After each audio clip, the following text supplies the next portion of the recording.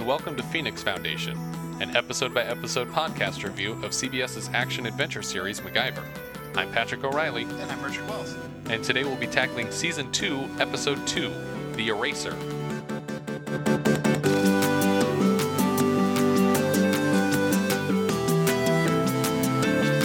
The original air date for this episode was September 29th, 1986, which I think is exactly 1 year from the premiere of the series. Woo! Yeah, happy birthday, show. This episode was directed by Paul Krasny, and it was written by Stephen Kronish, two names that I don't think we've seen before. These are new players. We open, why don't we do a brief description of the episode? Okay. In this episode, MacGyver is trying to track down a spy who's been selling secrets to these Germans, while simultaneously the same spy is being tracked down by a hitman hired by the mob because he's also stolen secrets from them. It's kind of two different people working towards the same goal situation. Right, yeah.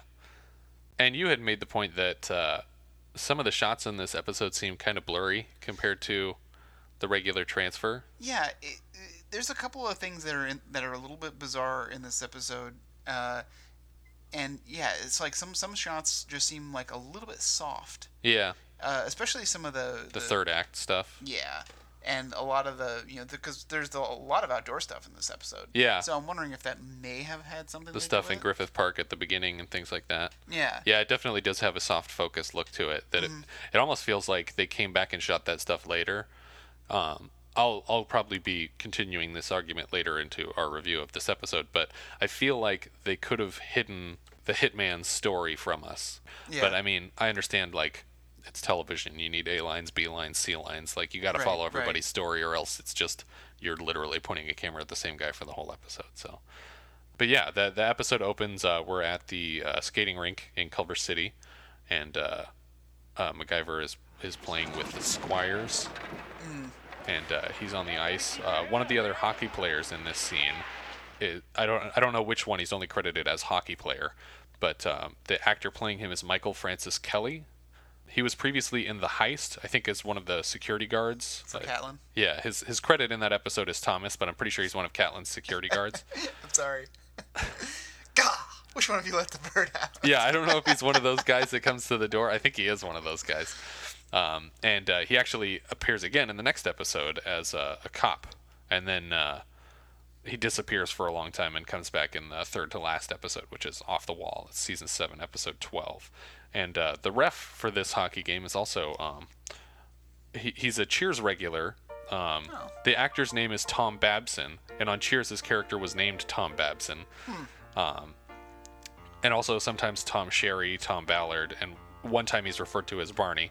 But and he's possibly an inspiration for Barney from The Simpsons, because they're both Sam Simon creations. Like the Moe's Tavern is kind of based a little bit on Sam Malone's bar. But the ref character, he plays the guy. Tom Babson is the one that's constantly talking about how he failed the bar, and they're making fun of him for how he's not actually a lawyer because he hasn't passed the bar. And then he does eventually pass it, and he represents them in a case in one of the episodes. But yeah, he's Norman Clifford just constantly making fun of him for not passing the bar and still being, not technically a lawyer anytime he tries to argue with them. I'm glad you're still on your Cheers kick, too, by the way. I love that show. I mean, I definitely lost a lot of interest when we switched over to Kirstie Alley, just because that whole first season they really hadn't decided what kind of a character she was, other than that she's filling this void.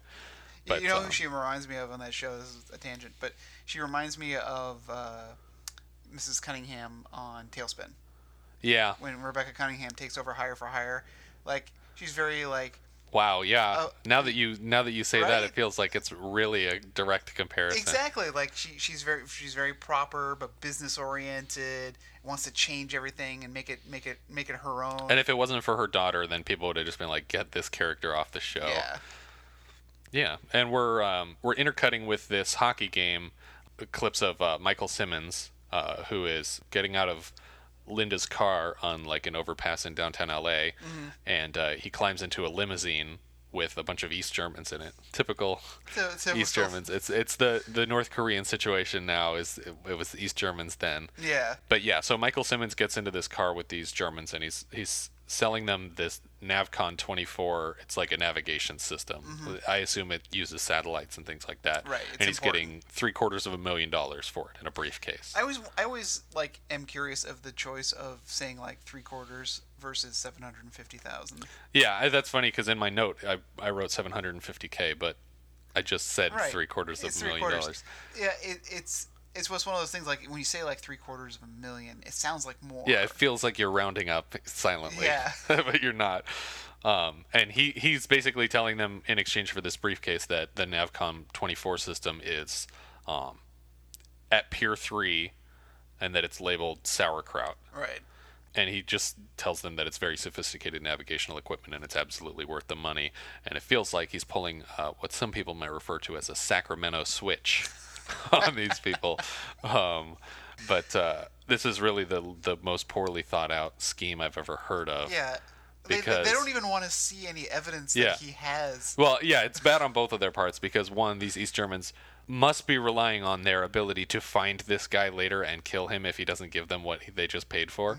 So, but he's just assuming that sight unseen they're going to give him this money and no one's tailing Linda to find out where he went for the rest of the day while they unpack boxes, which it turns out are just full of sauerkraut. They don't have any navigational equipment in them. And the Germans never come back into this story. Yeah. So you think that that's true. They don't they just get there and there's sauerkraut and they're like, dang it. Oh, he should have got his phone number or something. Did anybody get his license plate? Oh, no.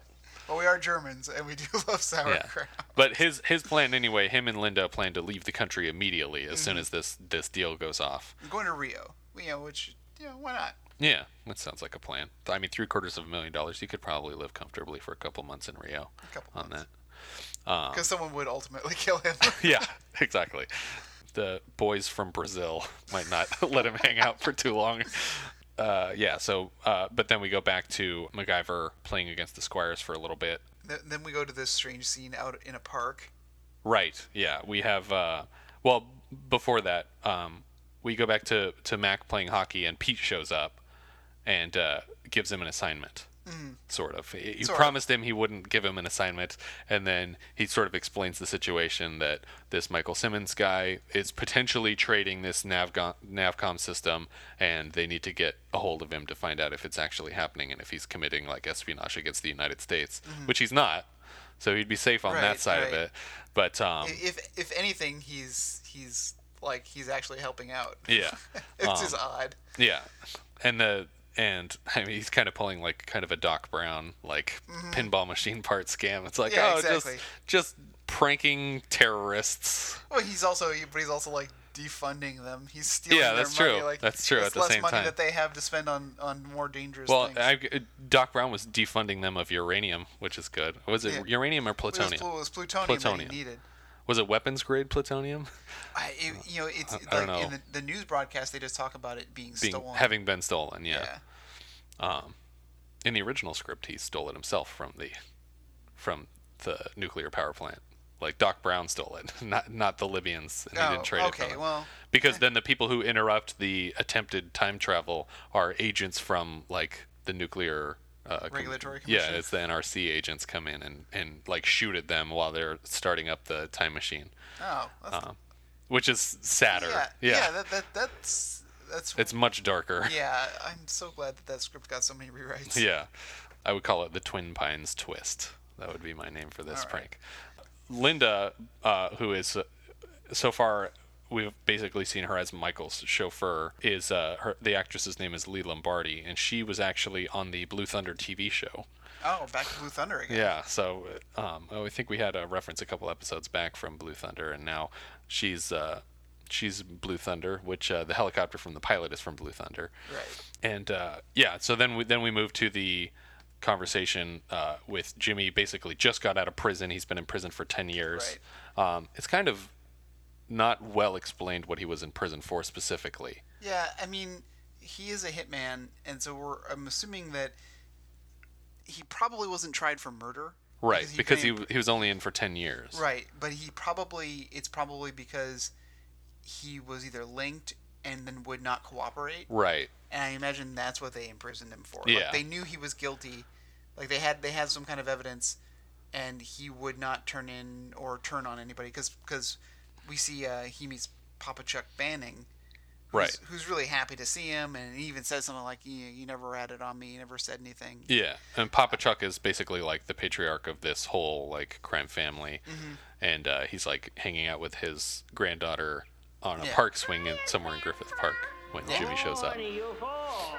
And Jimmy immediately takes out his bodyguards with like, like Captain Kirk style karate chopping to the neck, and just these people just collapse under very little effort. The granddaughter in this scene is Lindsay Parker, who was in Critters 2, and she was in Wes Craven's Shocker, and also Flowers in the Attic is probably one of her better known performances. But this is actually her first credit. Okay. So this is her first time on screen. I wonder who she would have been in. She would also have been young in Shocker. Yeah. So I'm trying to think of where there's a little girl. It's been a while. It's been like a couple years since I've seen it. If you haven't seen Shocker, highly recommend it. Really? Yeah. Wes Craven is hit and miss, so. Yeah, no. Mitch Pileggi, who you would probably know as Director Skinner from The X-Files. Oh, okay. He gives like 110% for this villainous character. He's also the vice president in Iron Man 3, right? No, it's William Sadler. Oh. No, yes. No, William Sadler's the president. He's the president. Miguel Ferrer. Oh, right. I used to confuse those two, Miguel Ferrer and, yeah. But Mitch Pileggi he's so villainous, as is Pinker, I think is his name. Horace Pinker, I want to say is the character name from Shocker. Yeah. Really great. And Jimmy here is Joe Santos, who was also in Blue Thunder with the helicopter from the pilot. So that's another funny. I think he was actually in the movie, though. He wasn't on the TV show. Okay. But Jimmy's been in jail for 10 years, and he's meeting with Papa Chuck, who's played by Henry Jones, who's in a bunch of stuff. He was in Vertigo, and but we both recognize him from Arachnophobia. He's like the doctor, like the hometown doctor that everyone prefers to Jeff Daniels. And he's definitely an older actor, so you look up his credits. He's been in a lot of stuff. It's a long IMDb page. So I think as soon as we get the story out that Jimmy has just been out of prison, and Papa Chuck is basically like, we need to bring you back into the fold. We have someone that we need for you to kill. His name's Michael Simmons, and he's like, I don't want to do this anymore. Like, I'm out of it. And they're just saying, like, look, you're the best. You're the best person that we've got, and kind of forcing him back into it. They keep pulling me back in. Yeah. And then at the same time as we're being told that his target is Michael Simmons, we go back to Pete talking to Mac about Simmons and how they want to catch him and shut down a technology pipeline to the East Germans. Like, this is not the first thing that he's sold them, but this just happens to be like the culmination of a series of trades, so that he's getting away with like the largest sum of money. And these two scenes are being intercut. Right, we're just moving back and forth. Yeah, like we're being just like, they're really hammering home that both MacGyver and Jimmy are going to be looking for the same person. Right, and they don't know it yet, but the Phoenix Foundation, like what they're trying to have happen, is already happening, because this pipeline is being shut down by Simmons himself, because he doesn't plan to cooperate anymore and he's leaving the country, and that would be basically what they're hoping to achieve. Yeah. But had they done nothing, everything would have worked out. Yeah, that's true. Well, because this hitman would have killed this guy who's been giving stuff to the East Germans. But yeah, and so Mac basically says, all right, you know what, I'll take the job. It sounds like you need my help, so just let me know whatever information. And Pete admits, oh, it's all in your locker already. Like, I knew you were going to change and you were going to agree to help us, so it's all in your locker and you can just find it after your game. And then he gets back into the game and just gets clocked immediately. And he has this line after he gets like smashed to the ground. He's just like, game of finesse. Just cracks me up every time. And then I think we move to him at the bar. Yeah, right away. Yeah, we get these two in a room immediately. Yeah, Simmons owns several other businesses, which to me, I don't know if he owns all of them or he has like an investment in each of them. I mean, it seems like he's at least a co-owner of the bar. Yeah, it's like he's obviously got an unsavory reputation, because even the bar owner is the bartender girl. Yeah. When getting ahead of ourselves, but after the scene, he says, "Oh, you should check the car dealership. He's got he owns a piece of that too." Yeah. Like, he obviously seems to be having, like, he's funneling his assets a lot, and for someone who works for like a top secret technology company. Yeah, it seems like he should be getting paid enough by that. Yeah. He shouldn't need Or like he shouldn't be allowed to have so many like diversifying all of his efforts. Yeah. Yeah, it's like he's obviously spreading himself thin. Yeah, like but people obviously are thinking that he's shady. People around him know that he's shady. Yeah. So I would worry about hiring and having something like that work for me. Yeah, working for VectorCon Systems. Yeah. But in the meantime, MacGyver's in the bar. Right. And he orders like a ginger ale or something. Yeah, just a ginger ale. And she can't give it to him because the little spray nozzle's broken because the CO2 is all clogged up. And so he asks if she has olives. And then she gives him a tray of olives, and I was hoping he would just eat one and then fix it some other way. But he uses the little like sword toothpick guy to unplug the CO2 spout on the thing. He takes it apart. It's very unclear what he's doing, but he tinkers with it. Yeah. And he's able to do something. I don't know what he would have done had they not had the sword toothpicks, but yeah, she's just like, here's an olive with a pimento in it. He didn't say you needed a toothpick. She just gives him a jar of olives. Yeah. Thanks. Just drinks the whole thing. Passes out.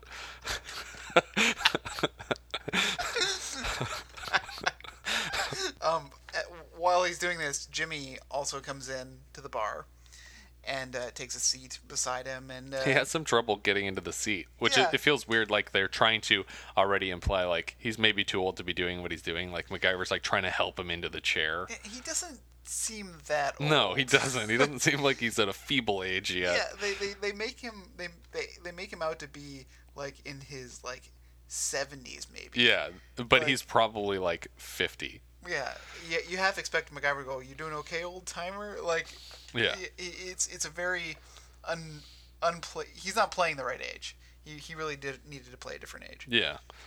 But so MacGyver starts like kind of questioning the bartender casually, looking for Michael Sims. Have you seen him? Simmons. Yeah. And I think she says she hasn't been around in a while, but to check the car dealership. Right, because he says he owns a piece of that. And so Jimmy ends up like following MacGyver over to the car dealership. But MacGyver notices it in like a rearview mirror on one of the cars on the lot that Jimmy's been tailing him. This is where Jimmy kind of like starts playing his little game. He starts lying to MacGyver about who he is and why he's looking for Michael Simmons. He says he's his father. Yeah. And he's really thought this out. Like he's got like the wallet ready. And he's definitely playing the part really well, which is impressive because he didn't know that he was going to run into MacGyver at that bar and that MacGyver would also be looking for Michael Simmons. He also doesn't know that MacGyver's any better at finding Michael Simmons than he is. Yeah. He's kind of just assuming that, maybe I can just take this job really easy and follow someone else to Michael Simmons. Yeah. But he's ready with this. So he's clearly a professional or has done this kind of this little con game before. And it's a very convincing like when he says the whole like this is a picture of me and him in Atlantic City before the casinos in '64 and like he sells the backstory so well that this is part of why I wish that we didn't already know that he's a hitman who's trying to kill Michael Simmons.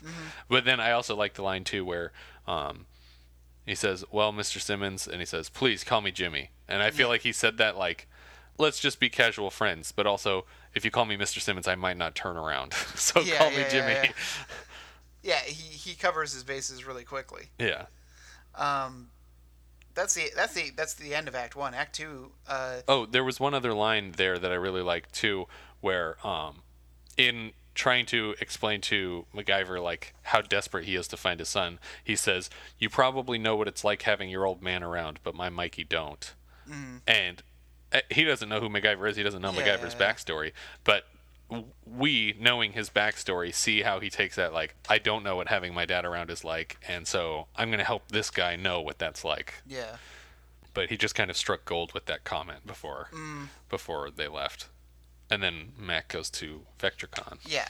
Act 2 starts up at VectorCon. He's sneaking up an elevator shaft. Right. And then we have like a vague reference to his fear of heights. Yeah, he doesn't say the line. God, I hate heights.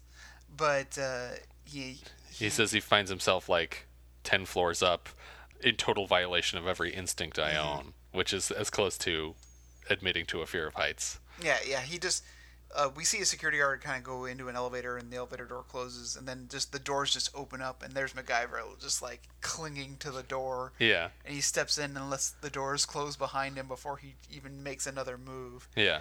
And from here, he tries to get access to Simmons's office, and it's a very highly secured office. It's got like a keypad lock on it, and so MacGyver shorts it out by taking a lamp nearby and just cutting the cord on the lamp and then plugging it in. And just jamming in naked wires again. Yeah, he just just zaps it. And inside the office, he's able to find like Rolodex, but the thing that he keys on is the photograph that Michael Simmons has of Linda. And that gives him the name, at least to look up in the Rolodex, which gives him his lead. Yeah, and it just has an address for her with 401 West Beach, which I Googled, and is not an actual address in Los Angeles. It is an address in New York, but it's like just a house on the corner of a street. It's not actually... Oh, there's no beach?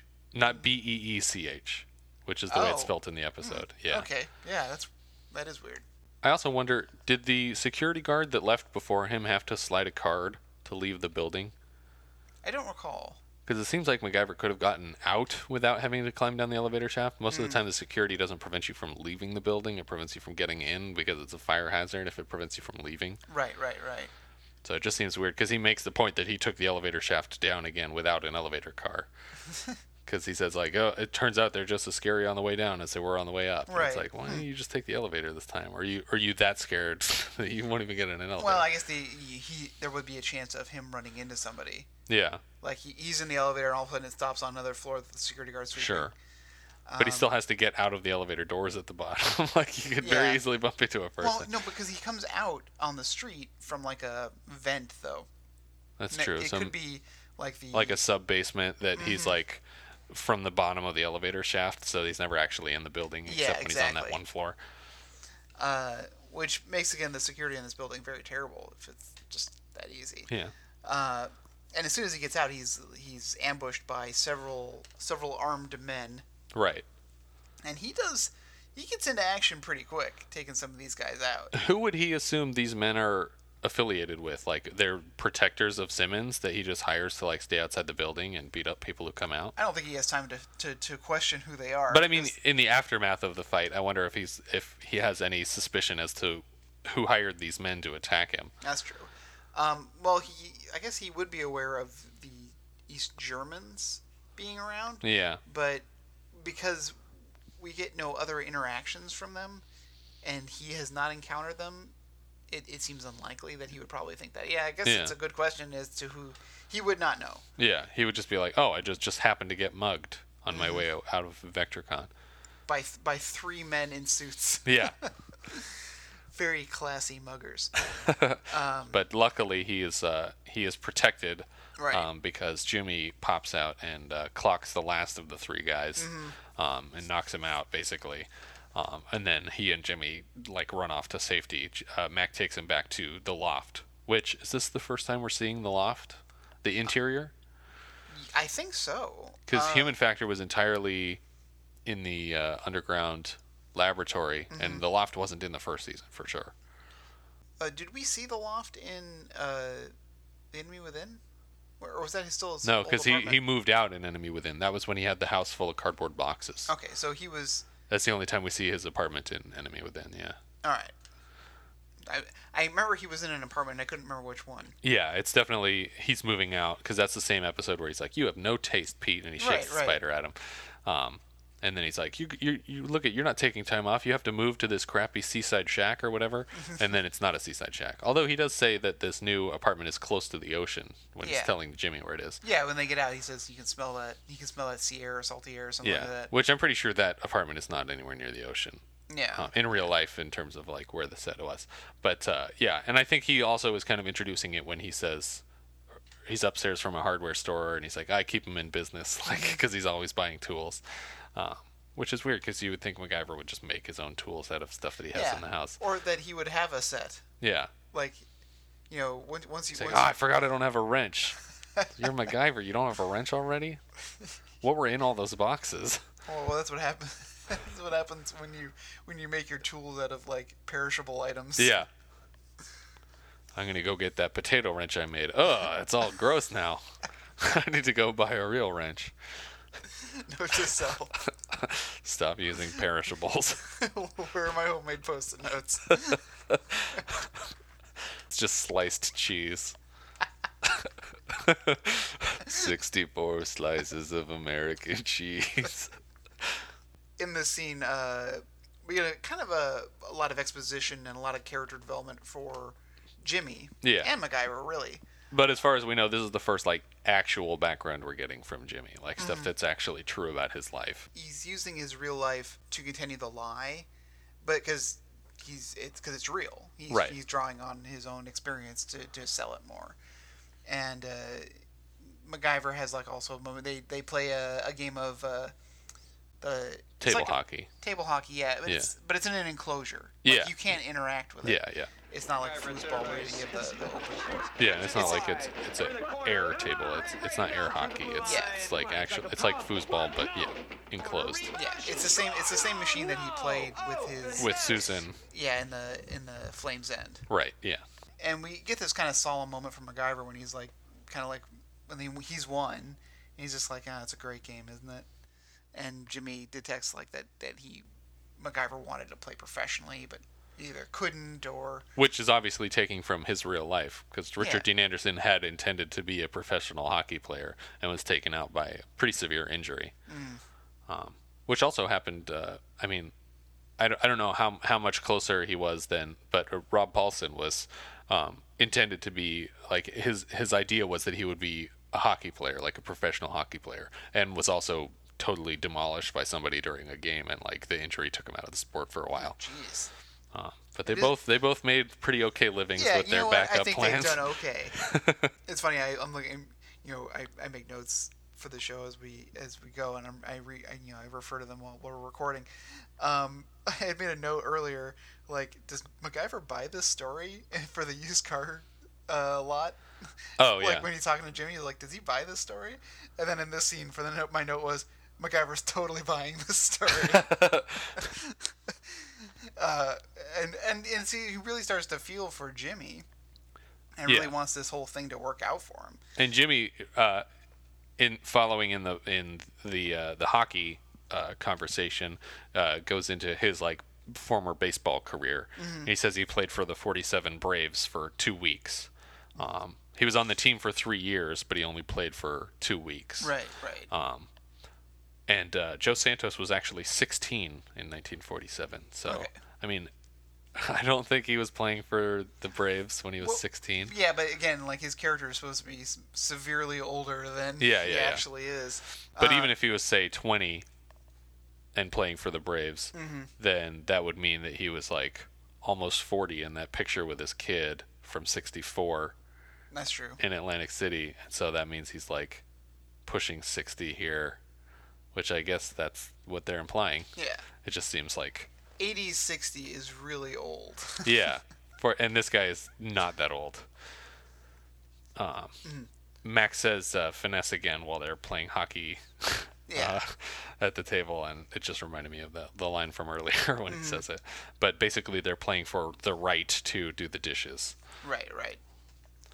After, MacGyver invites him to stay the night at that place rather than have him go back to his own hotel. Yeah, the Armstrong, where there's the roaches are nice, I guess he says. But the next day, we find that Jimmy now has a crew. Right. We find out that the men that they ambushed him outside of Vetricon was Jimmy's crew. Right. They were all. This was all a big setup to endure Jimmy more to MacGyver. Yeah. And they're just kind of going over the general plan. Jimmy's saying, I'm going to let this MacGyver guy do the legwork. And was it Ralphie? Yeah, Ralph is one of the henchmen here. Ralph was also one of Catlin's hotel security. He's credited as Wilson, but yeah. Right. Ralph is kind of like I guess he would be the antagonist, really, of this episode. Yeah, him or Papa Chuck. I mean, either one of them could conceivably be. He's really pushing Jimmy's buttons, like saying, Papa Chuck doesn't want this, Papa Chuck doesn't want that. And, Jimmy's having to, like, always to say, just let him know that Jimmy's in charge. Like he's like, when Papa Chuck hires you to do a hit, you can do it your way. Right. Yeah. You know, he's basically doing it his way. And another one of the goons, the guy that Jimmy punched in the face, is complaining about having been punched in the good eye. But he was one of the kidnappers of the Lady General in Target MacGyver, season 1, episode 10. So there's all sorts of cross sections here. And Ralph, obviously, we should mention that this episode kind of has a sequel.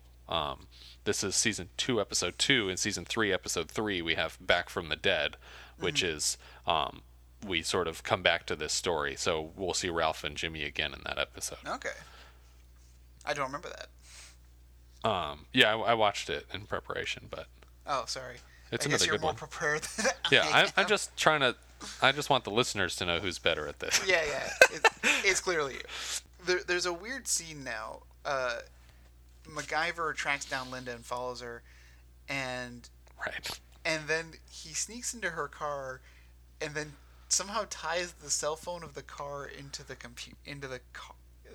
car, like Yeah. as if cars in the 80s. I'm sure they must have had some kind of onboard. I feel like this is sensor vaguely system. possible now. Yeah. Like, people have the button for they can call like the OnStar, and then they can like unlock your car for you, or they can like start the engine for you and stuff like that.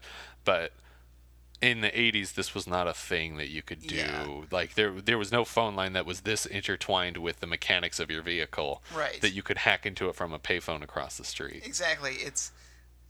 This would work perfect as a tool for the inevitable MacGyver reboot, but it doesn't necessarily work here. Yeah. I'm just really bothered by this whole sequence of events. Although I do like it when he prank calls the cell phone. Yeah, and he has to do that to get into the car. Like, is that the point? Is that he had to call the number, or else he wouldn't have power over the car? I guess it was just to get him to start pushing buttons on the cell phone, which would trigger the car. Is that what happened then? Yeah, it's like the act of hanging up the phone caused the car to lock. So then picking it up again unlocked the car? Yeah. Yeah. Well, it's weird either way. But yeah, he calls and he says he wants a 12-inch pizza, run it through the garden, hold the God. chovies. I just love that expression. Run it through the garden. This happens a lot in movies or TV where a person orders a thing and they sound so confident, and I really want the person to be like, "What are you talking about?" Yeah. Like, and it happens a lot in movies with like drink orders and stuff, where you're like, if I went into a bar and asked for what you just asked for the exact same way you did, they would look at me like I was crazy and be like, "What is that?" Or, "We don't have any of those ingredients. What are you talking about?" But in movies and TV, it's just like, "Yeah, here's your stuff." Dino, lizard, hold the mammal, no worms, and spicy. I know that movie too well. Blummer alert. What follows is Simmons and Linda get into the car. That's when Mac calls them up, locks them in the car, and They're freaking out, even though Yeah. they should just be starting the car and driving. Like, I Yeah. wouldn't even notice that my door had locked. I'd just be like, "Oh, let's go." A lot of cars just lock you in automatically. As soon as you start the car. Yeah. I mean, they didn't in the 80s, but Right. yeah. But MacGyver walks over casually and is like really obnoxious about this whole situation. Yeah, he's back in that, like, the tow truck driver from The Prodigal Right? character. Oh my gosh, totally the same character. It's like, "You guys got a problem?" And he's like, "We can't." Look, I do what I do. He's like, "I can't hear you. The window's rolled up." Like, and It's like, you're telling us that through the same window. yeah, and that's where they end. Cut to commercial. They cut to commercial on this weird. On the joke of, yeah, the window's rolled up. And then it's like, is it over? And then it comes back. It's and comes- then he's just like, "Pick up the phone." Yeah. And then they pick up the phone and the doors unlock, and then he needlessly, like, gets out of the car. Which, like, Mac is just lucky that happened, because they could have just driven away as soon as the doors unlocked. Like, "Oh, thanks, I didn't know that was a feature of this terrible phone." Yeah, and I also do like the character of Simmons always having Linda do the driving. Yeah. Like he really it just makes him look like that much more of a slacker. Yeah, like he doesn't even drive himself. Yeah. He's telling her to go get the plane tickets. He does nothing for himself except hold on to this briefcase for dear life throughout the rest of this episode. Right. And he, as soon as he gets out of the car, like, MacGyver basically kind of pulls him out of the car and says, like, all right, we're going to take you down to the Phoenix Foundation and also to see your father. Yeah. But then he leans back into the car and says, like, Linda is like, hey, honey, the car will start now. You should get out of here or whatever. Yeah. And then she speeds off, and Michael is offended at her disloyalty. He's like, talk about loyalty. He's like, oh, you should know.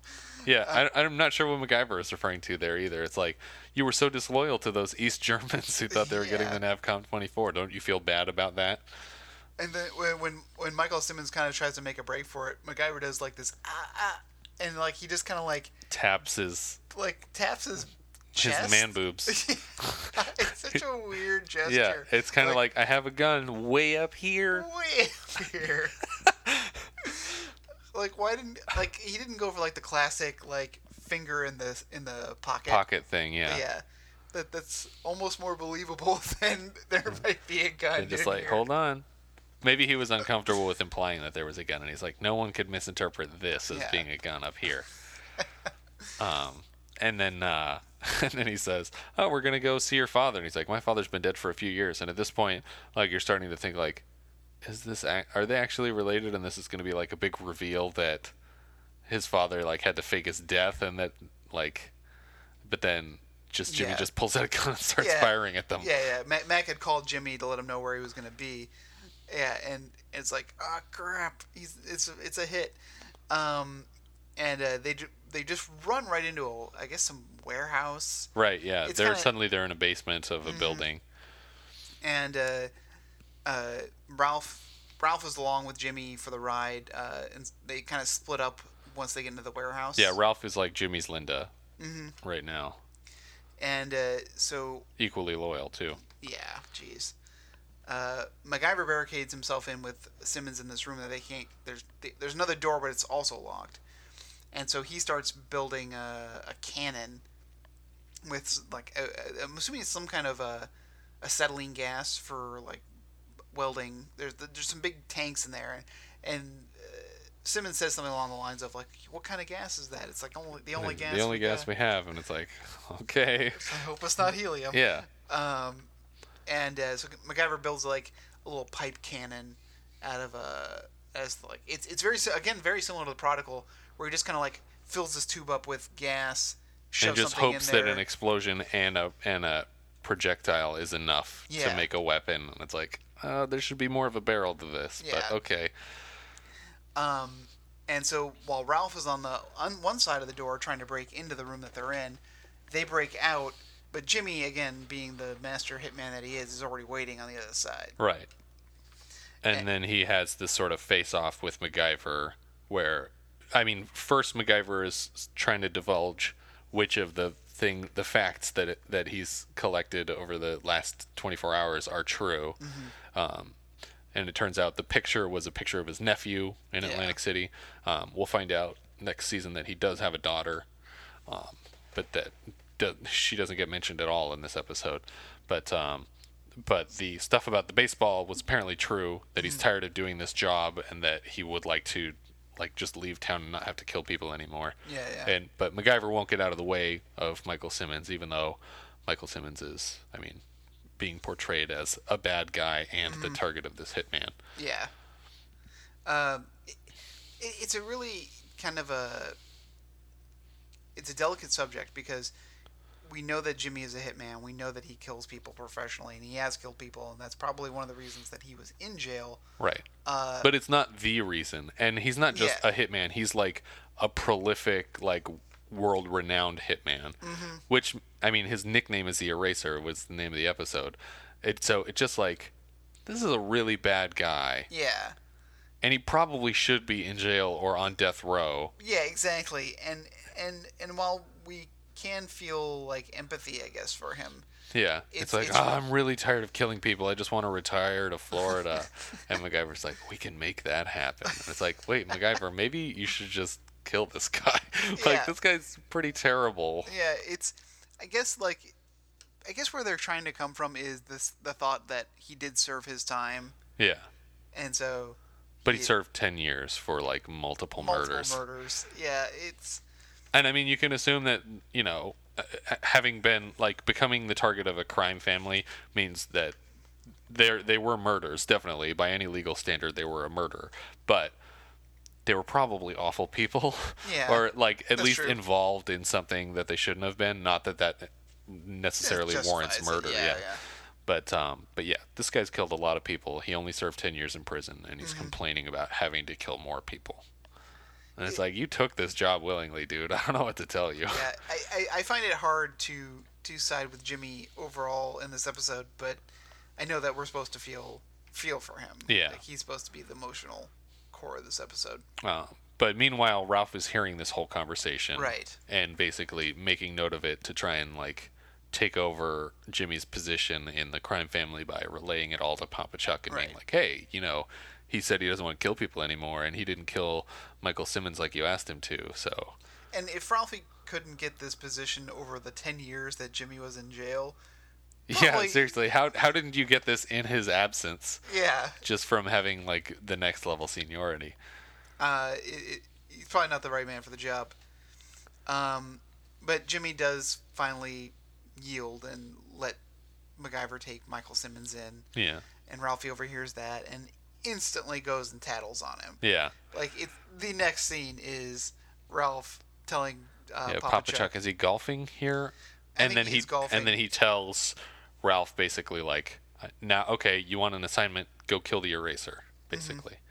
So then we cut to Pete showing up at Mac's loft. Yeah. This is a great... This is... Any scene with just the two of them is usually classic. Oh my gosh. Dana Elcar is just the best when it comes to this show and the scenes with Richard Dean Anderson. Yeah. Because it just seems like such natural friendship. Yeah. And they must have actually been friends in real life. Like, you can't even fake that, yeah. But we find out that the East Germans have been captured. Right.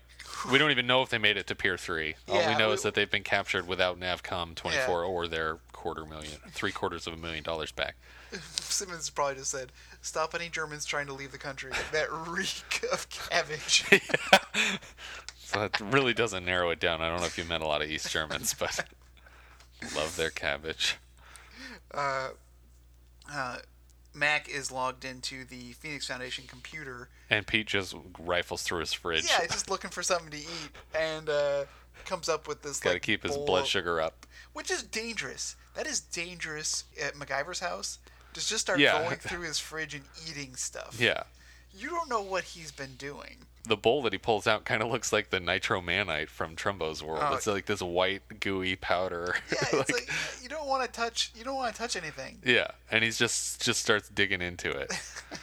MacGyver even has like this panicked look on his face. I think actually before he does that though, MacGyver does say, "Why don't you grab a yogurt or something like That's that?" True. And he goes to the fridge and takes out this bowl of what I guess he's assuming is yogurt, and he loves it.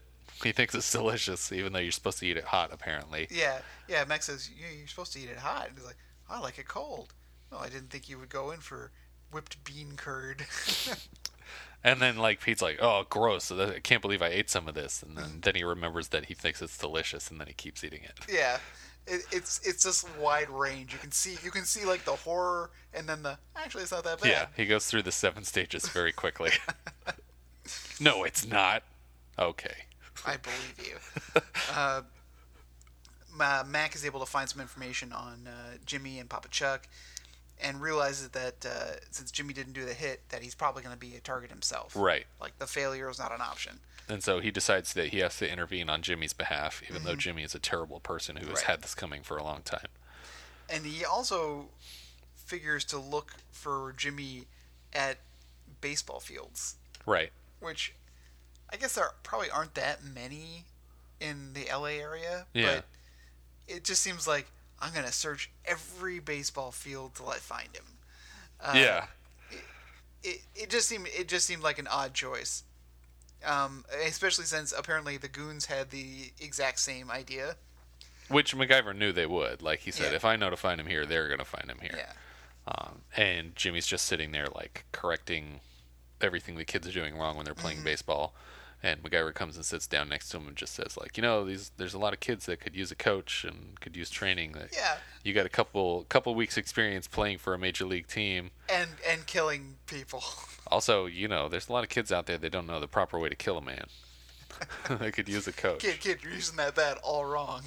Let me show you how it's done. Now I want to write a movie called The Kill Coach. That's just about a guy that trains hitmen. Although I guess Man Bites Dog is kind of like in places. So, well, MacGyver and Jimmy have this heart-to-heart, but that's when the goons show up. Right. And so their conversation gets cut short a little bit. Yeah. They make a run for it as much as Jimmy can, and they end up in a Mylar balloon factory or some kind of... Right. MacGyver does have a habit of plant. bursting into random factories downtown. Yeah. Like I wonder if he just on weekends when he's not on assignment, he just wanders around and checks doors to see if they're locked. Yeah, well, he's like, next time someone's shooting at me here, I'm gonna go over this way because I know there's a door unlocked. Always gotta know your exits. Yeah. And instead of continuing to flee, they decide to make a stand at the Mylar balloon factory. Well, they've got all the makings of the perfect getaway. Yeah. He takes some of the Mylar and the inside Mylar, the more reflective coating, and makes a makeshift mirror out of it, and then uses another mirror to it's this weird double reflection. Which they're cheating and just having him stand in front of the window for the shot, but basically they set up two mirrors to act as a sort of periscope to make it look like Jimmy is standing right next to the windows. Right. But the mirror that's the closest to the windows is not like a physical mirror. It's just a sheet of Mylar that's stretched taut, so that it's displaying a perfect reflection of him. The reason that you pointed out when we were watching the episode that they use the Mylar for the close to the window one is because the point is that it's like a shooting gallery and they're going to see him up there and then just shoot through the window and kill him. If that were a mirror, it would explode when they shot it. Exactly. It'd be very obvious that wasn't him, but because it's Mylar, the bullet will go right through it without destroying the reflection. Mm-hmm. And so then Jimmy just fakes like I've been shot. Yeah, and collapses. And so when they go in, the goons come in to check to make sure that he's dead. And MacGyver had whipped up some homemade fake blood with some like wood glue or some kind of glue and red paint. Yeah. And so they dress up Jimmy like with a couple of blood stains on his chest. And Ralph comes in and sees him down, but is gonna be professional and put one in the head. That's what you do. You're supposed to finish with one in the head. That's what my co-coach says. Yeah. But then so MacGyver always has a comb on him. And so he took the comb that he's got, and he took a little strip of the Mylar, and he makes sort of a police siren effect. That old, like, comb whistle thing. Yeah, but it's like a police siren from the 1930s. And it also sounds like it's coming from, like, right behind that coat rack over there. It's very clearly not from a police car downstairs. The time-traveling police car over behind that table. Yeah. It easily fools them. I guess the Sand People are easily startled. Yeah. And so they run off and report back that Jimmy is dead. The eraser has been rubbed out. Yeah. And then Papa Chuck is like, if I'd have wanted a comedian, I would have hired one. This is when he's pruning flowers. When he's getting the report that the eraser's been killed. And then seeing the flowers gives him the idea of sending a batch of flowers to the funeral, which the Phoenix Foundation actually stages a funeral for him, and MacGyver invites the press to make sure that it gets as much coverage as possible, so that Legendary nobody tries murderer. to. Yeah. Really, there's no excuse for how this episode ends. They invited all the family members of the victims. Yeah. Really, that's what they should have done. But yeah, it doesn't make sense because he's a serial killer essentially.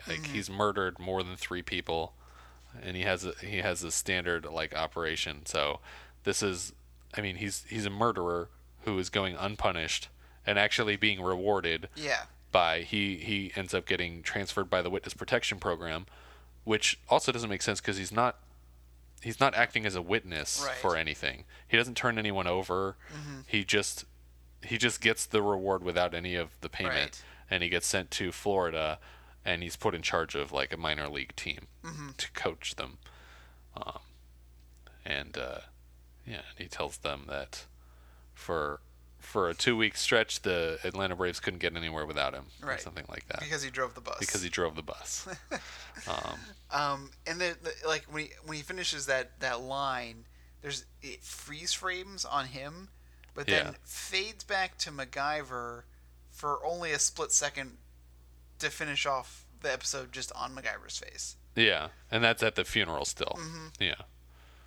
It's a very strange ending.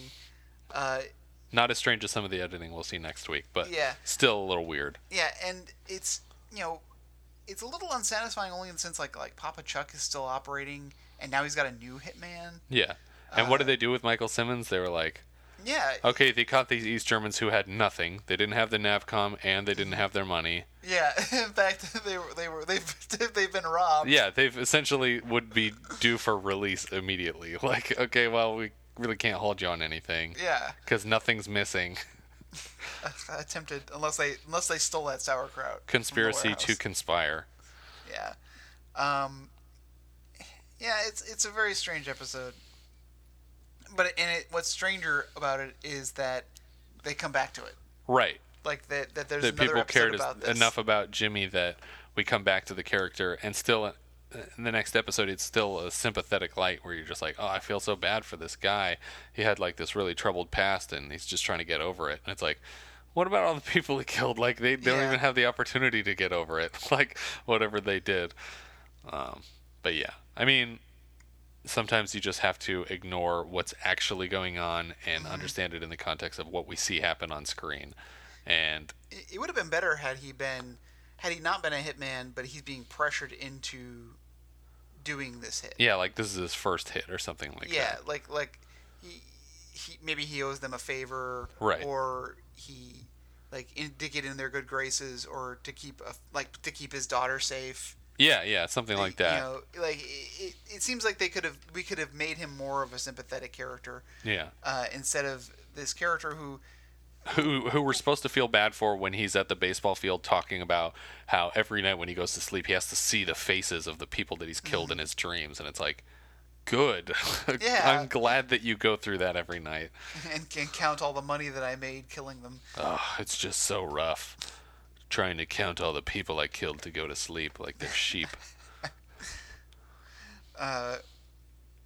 Yeah, for episode 2 of this new season, it's definitely a change of pace for the series, especially considering how on point the first episode was. Yeah. As far as like a MacGyver episode, especially when there's not even a villain, I feel like those episodes are even stronger.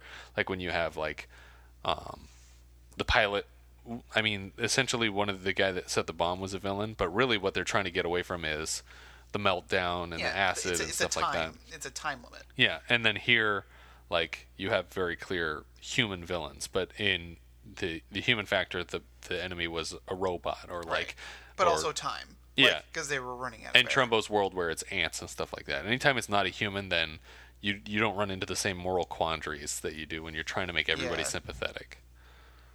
Right, I think that about wraps it up for The Eraser.